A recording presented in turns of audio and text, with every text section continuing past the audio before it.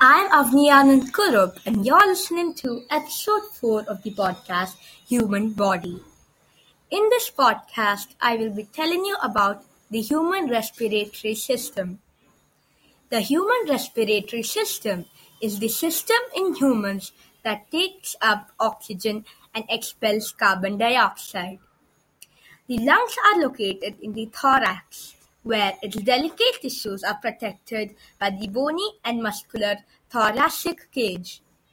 The lung provides the tissues of the human body with a continuous flow of oxygen and clears the blood of gaseous waste product, carbon dioxide.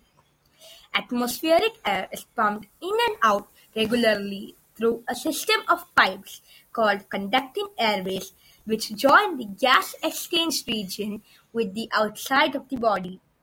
The airways can be divided into upper and lower airway systems.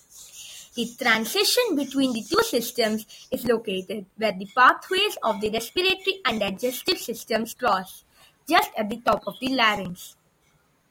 The upper airway system comprises of the nose and the paranasal cavities, the pharynx, and partly also the oral cavity, since it may be used for breathing.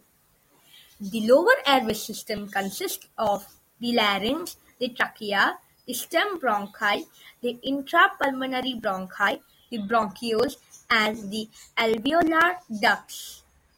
For respiration, the collaboration of other organ systems is essential.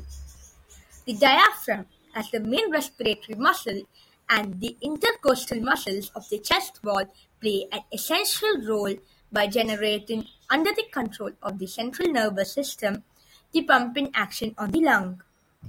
The muscles expand and contract the internal space of the thorax, the bony framework of which is formed by the ribs and the thoracic vertebrae. The lung and chest walls also contribute to respiration.